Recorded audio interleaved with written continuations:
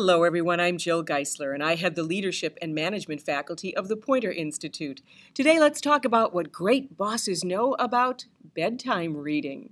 Now, why do I say bedtime reading? Well, I'm really talking about self-improvement books for managers. But what manager has time anymore to close the door, put his or her feet up, and read a good book during the course of the day? If ever that was possible. So the self-improvement reading that you do probably happens in your very limited free time. Probably that book is on your nightstand. Now, how should you go about choosing a good book? I'd say 3 things.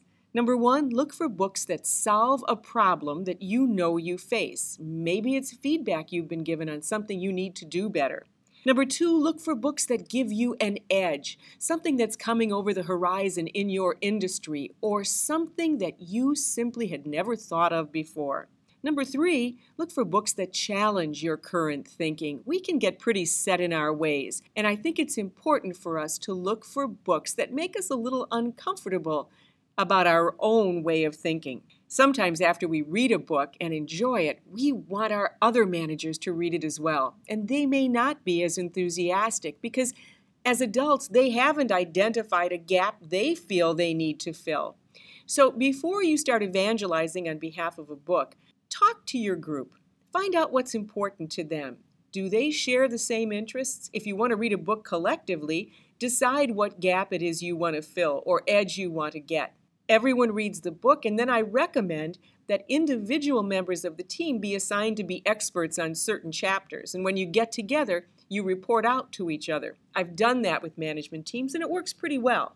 Now, what are some books I'd recommend? Well, if you're a boss who's managing change, I like the book Switch: How to Change Things When Change is Hard. It's written by the Heath brothers, and it deals a lot with what we teach about in change management, which is the role of emotion and reason competing with each other during times of change. If you're a manager who wants to be smarter about motivation, I really like the book Drive: The Surprising Truth About What Motivates Us by Daniel Pink.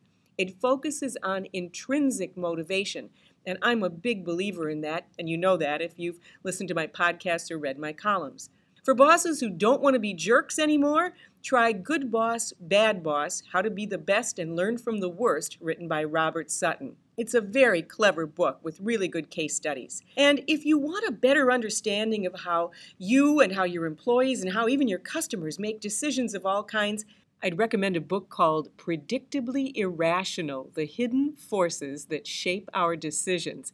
It's written by a psychologist and behavioral economist named Dan Ariely of Duke University. And it can teach you an awful lot since, as managers, we often have to be psychologists ourselves. Now, I should tell you that I'm in the process of writing a book as well, and it's going to be drawn upon all of these columns and podcasts and the teaching I do here at Poynter. But it's a work in progress, so when it's ready, I'll tell you about it. In the meantime, please enjoy these columns and podcasts and check us out at poynter.org/whatgreatbosses know. Thanks.